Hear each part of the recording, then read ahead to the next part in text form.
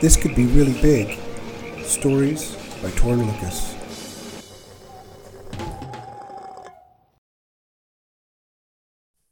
There is a fox that lives among the environs of the small farming village called Kararach in northern Cyprus.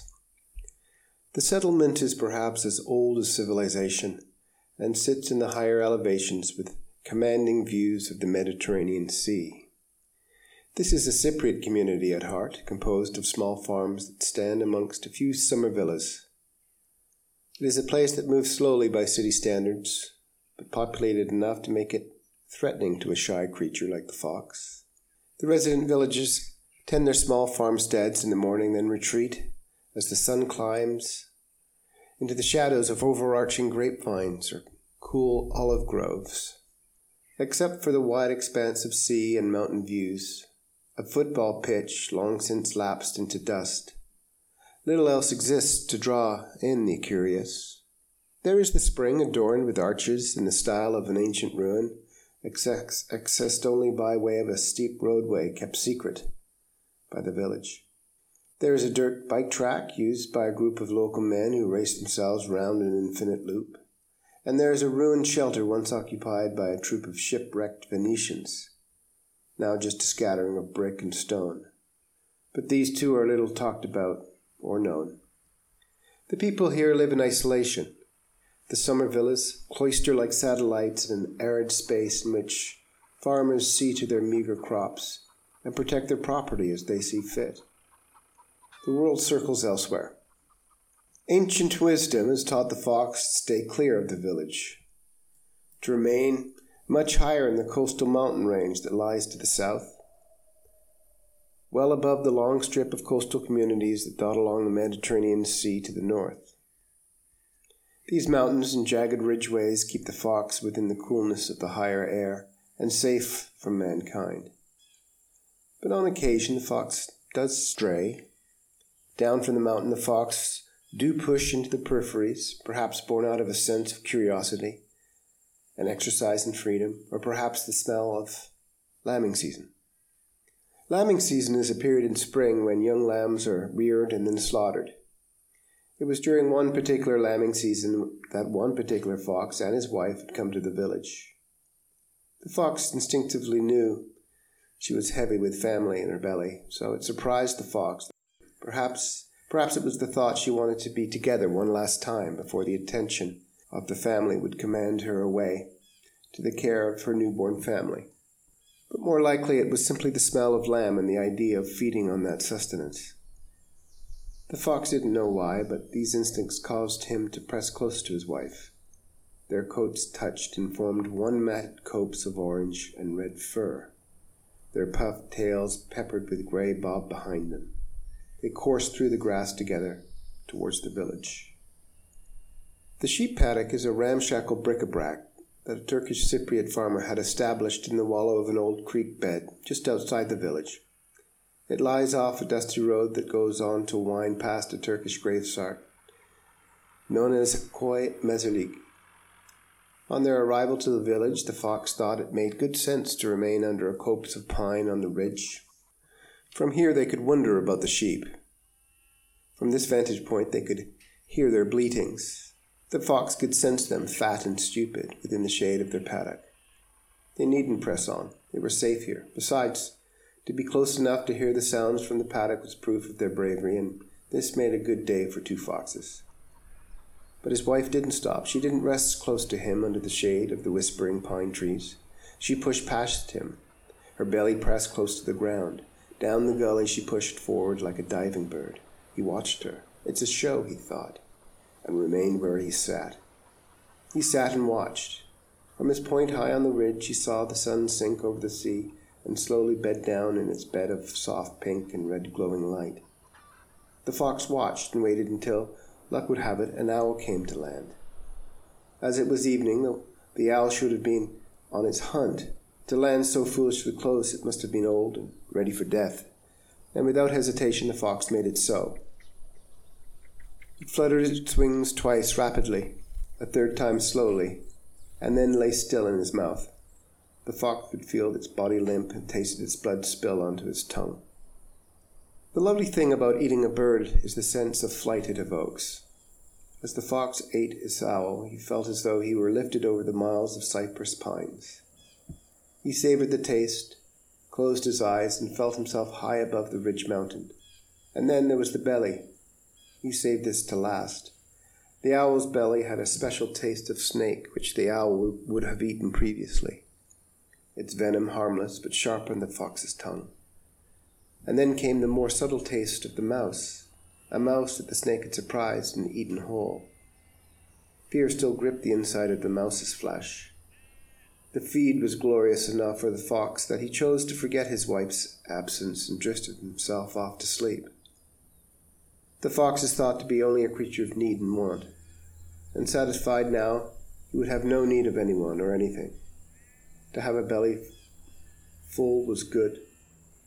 As the fox slept, the gloaming of the sun slowly extinguished, and the presence of moonlight cast the clearing in phosphorescence. It was the sound of barking dogs that woke the fox. Barking penetrated the evening and came from more than one dog. There were two, both in close proximity. They were dogs confirmed by the musky dog smell. Then the fox heard the approaching sound of a motorcycle, that foul-smelling, fast-moving two-wheeled creature that carried on its back a human. Below the clearing, there the fox caught sight of the two dogs. The fox listened to their sniffing and nosing along the dusty road. Then a human voice cut the distance. "Leo," it called. "Barney." The fox peered out from his hideaway to see one of the dogs stop, just paces away. This dog was white, made whiter in the moonlight. He watched it turn and run toward the human voice. Its curled tail bobbed as it ran back up the road. The other dog lingered on the roadway, looking back in the direction of the human noise. This dog was copper, the same color that streaked through the Cypress Ridge valleys. Its coat wisped into sand-colored strands at the tail so that it caught the light of the moon like a spray. This dog was older than the clumsy white dog, a young adult, poised and aware. A beautiful dog, thought the fox. Easy prey. The dog turned back on the roadway and trotted away from the direction of the calling voice and the approaching motorcycle. It must have caught a scent that the fox had not detected. Sniffing the night, the dog probed its surroundings, as did the fox. Spring pollen, cedar boughs, sheep dung, the flesh of an owl, and a new smell. The fox could sense its own presence being discovered as he sat still, not moving, not another breath, invisible. The human on the motorcycle circled around the white dog. "Bad dog, Barney, bad dog," came the sound of the human utterances, muffled by the rumbling machine creature. The copper dog passed into the shadow of the wood. The fox appreciated the calculation, far more aware than the white pup named Barney, who plodded back in the direction he had come. But the copper dog, it knew the art of vanishing well. The motorcycle human sped past up the road. His hair trailed behind him as the motorcycle rounded over the dusty hill and faded into the pines. The fox was left with the moonlight, the sound of the evening breeze, and the sudden sense of his wife's absence. He sniffed the air and moved towards the smell of the sheep paddock. She would be there, perhaps feasting. They could sleep together under the moon tonight, he thought, as he darted across the road and down the gully lane. The road was darker here, with branches of wood shrouding out the moon.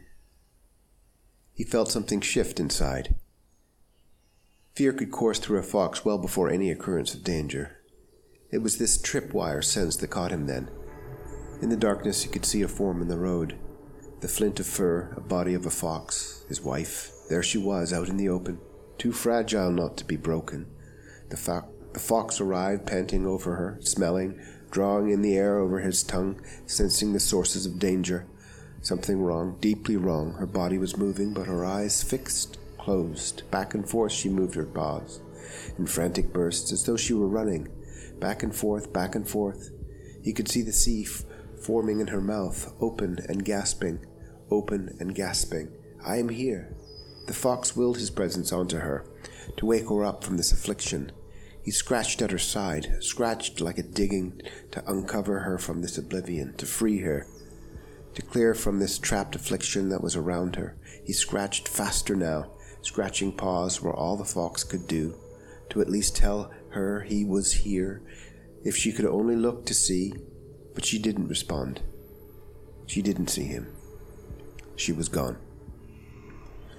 The fox's legs scrambled him forward before the thought of running had fully formed, before the lights of a white truck flashed in their direction. Up past the clearing he ran, up onto the ridge to higher ground. He didn't stop until he collapsed onto pine needles. His chest heaved. He forced his eyes closed. Foxes aren't thought to have memory, and yet he knew he would never forget. Never forget. And so the memory of that day would remain with the fox. Always.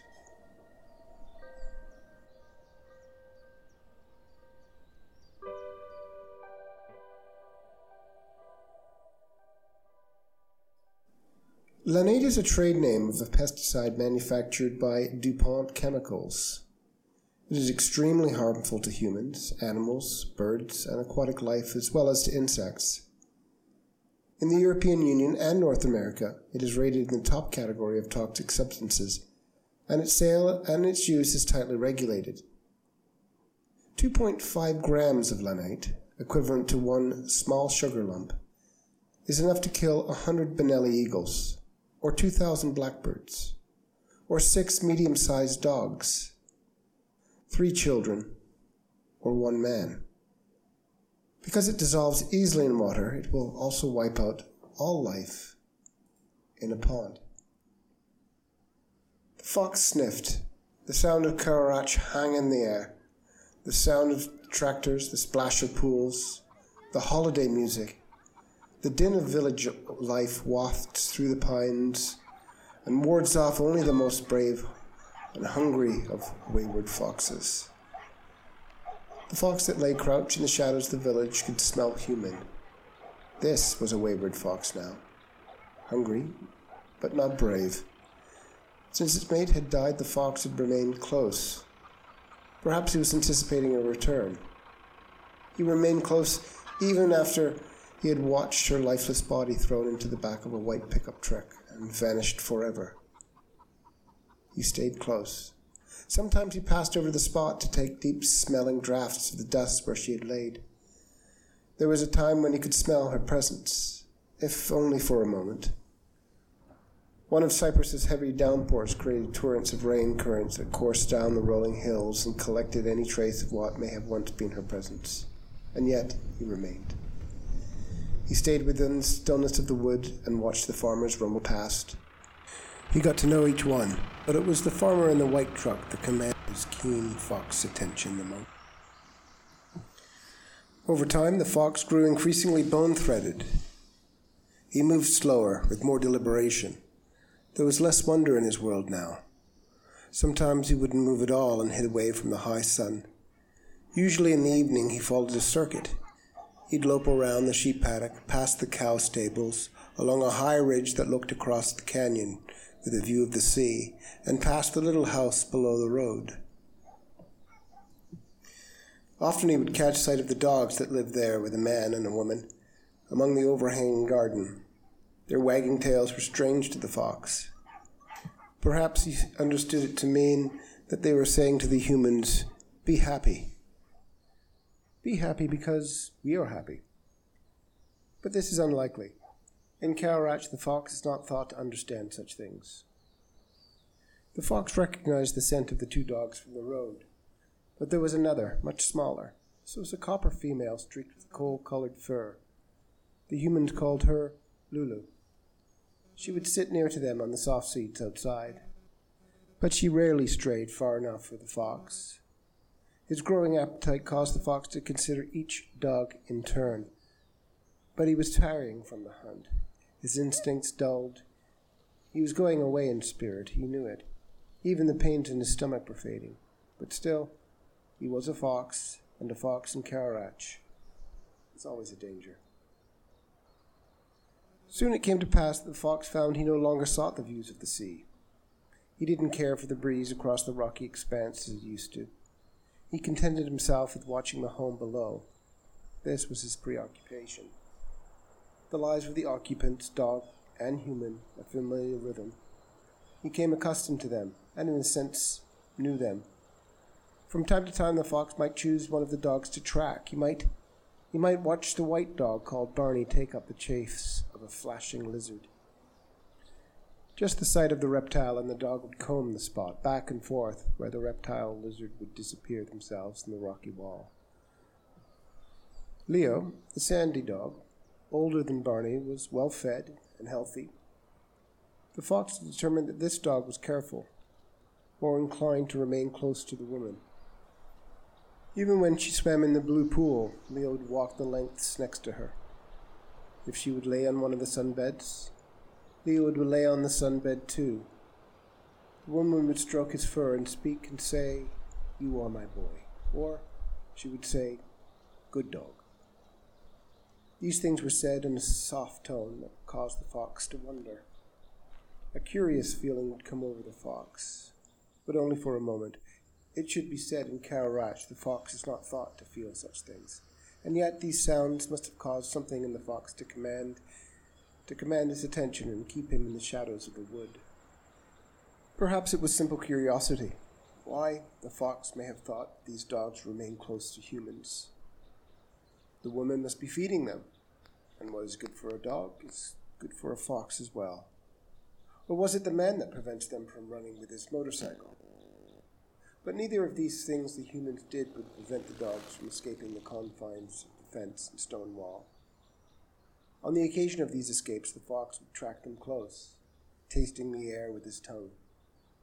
But soon the roar of his motorcycle would come, that foul-smelling, noisy thing that the man would charge and corral the wandering dogs. It was usually the white and the tan dog that escaped. But once the small female dog had come, the dog they called Lulu, the one the size of a rabbit. She had followed the tan dog on one of his escapes. He showed her where to find a heap of old human waste. The fox had moved close to the little creature, close enough to hear her rapid panting. He sensed her excitement, to be on the trail, and the fox crouched close enough to smell her deeply. But the roaring motorcycle had come. It roared to life in the distance and then grew louder as it approached, pushing the fox back into the wood, back into the safety of shadow. The fox understood why the dogs were compelled to the roadways. Wandering was a natural thing for an animal. And the scraps of food that they could find on the roadway was sometimes good flesh to eat, despite the smell. The fox knew this and remained close. When the motorcycle would arrive with its noise and cloud of dust, the dogs wouldn't seem terrified as they should, surprised to be discovered again perhaps, but they would lollop back to the home in a leisurely way. It was like a game to them, it seemed. Tongue lolling, yipping amongst themselves, the dogs would keep just ahead of the vehicle. The man would stop the motorcycle outside the home, and the dogs would stream into the gate toward the woman, who would bend down and run her hands across their coat as they arrived. She would say, "There you are, you naughty dogs." When the fox heard the woman speak to the dogs, it caused a quiet to fall over him, a settled feeling. It was a feeling that had once occurred at the warren up on the ridge of the mountain amongst the foxes he had left behind that afternoon, so long ago now, before the dark night. But foxes don't really feel these things, not in Carraratch. Even so, for some reason, he remained close. The fox was weakening by the day. He could feel his life ebb with each moon passing. New scraps on the road were no longer appearing, and those that did, he would find would be extinguished of nutrients from the sun and be little better than leathery stones. But there were the dogs. As the heat of the sun grew hotter, the dogs wandered less. He could see them from the woods, panting and staying within the shade of the human veranda. The little rabbit dog would crawl under one of the straw chairs. The white pup would find shade under the winding staircase, and the sandy dog, the one called Leo, would remain close to the woman on the cushions of the seating. And there they would stay for long hours until the sun climbed down into the purple and pink sunset and cool. In addition to the 3 dogs, there came temporary visiting dogs. The fox would not have understood that the woman was known as a dog foster who would take in strays. These dogs would have been rescued by a local charity who collect animals lapsed into stupor by the Cypriot heat, a heat that would overcome any creature that strayed too far from the relative cool of the woods or the shelter of an underground hollow. The fox saw that these visitors would come in all shapes and sizes, stay a week, a month, and then were gone. But the 3 dogs familiar to the fox would remain. One day the man started to put fences up around the property. The fox knew that opportunities to encounter the dogs would come to an end. But the fence work was slow. Days passed. There was still a chance. The woman would watch from the shade and on occasion come out to test a section of the fence the man had created. They would speak, and the work would stop until another day. So while the fence remained unfinished, the dogs would find openings easily. The heat of the early summer would steer them from wandering too far from the human shelter. But there was still a chance. On one such occasion, the dogs came up toward the fox, drawn up the rise through the pines that surrounded the home and onto the road. The copper and sand-colored dog, named Leo, sniffed the air along the road. The fox rose to his feet carefully so as not to be detected. He positioned himself so that his muzzle hovered just above the ground. His belly grazed the forest floor. His back paws clawed into the ground. The whole body of the fox became coiled, ready to spring forward. Leo moved across the road in the direction of the fox. He stopped and sniffed the wind. The fox noted that the white pup named Barney followed in traipsing fashion nearby, but far enough back to be of no distraction to the fox. He watched Leo's sandy tail bounce as the dog loped in the direction of the sheep paddock. The fox crept and took up behind the dog. He remained back far enough to keep concealed, stopping when Leo stopped, moving when Leo moved. In the sense that a hunter becomes one with its prey, the fox and the dog now tasted the same wind, gathered the same dust in their eyes, and hungered in the same way. The scent of something along the road had caught the dog's attention.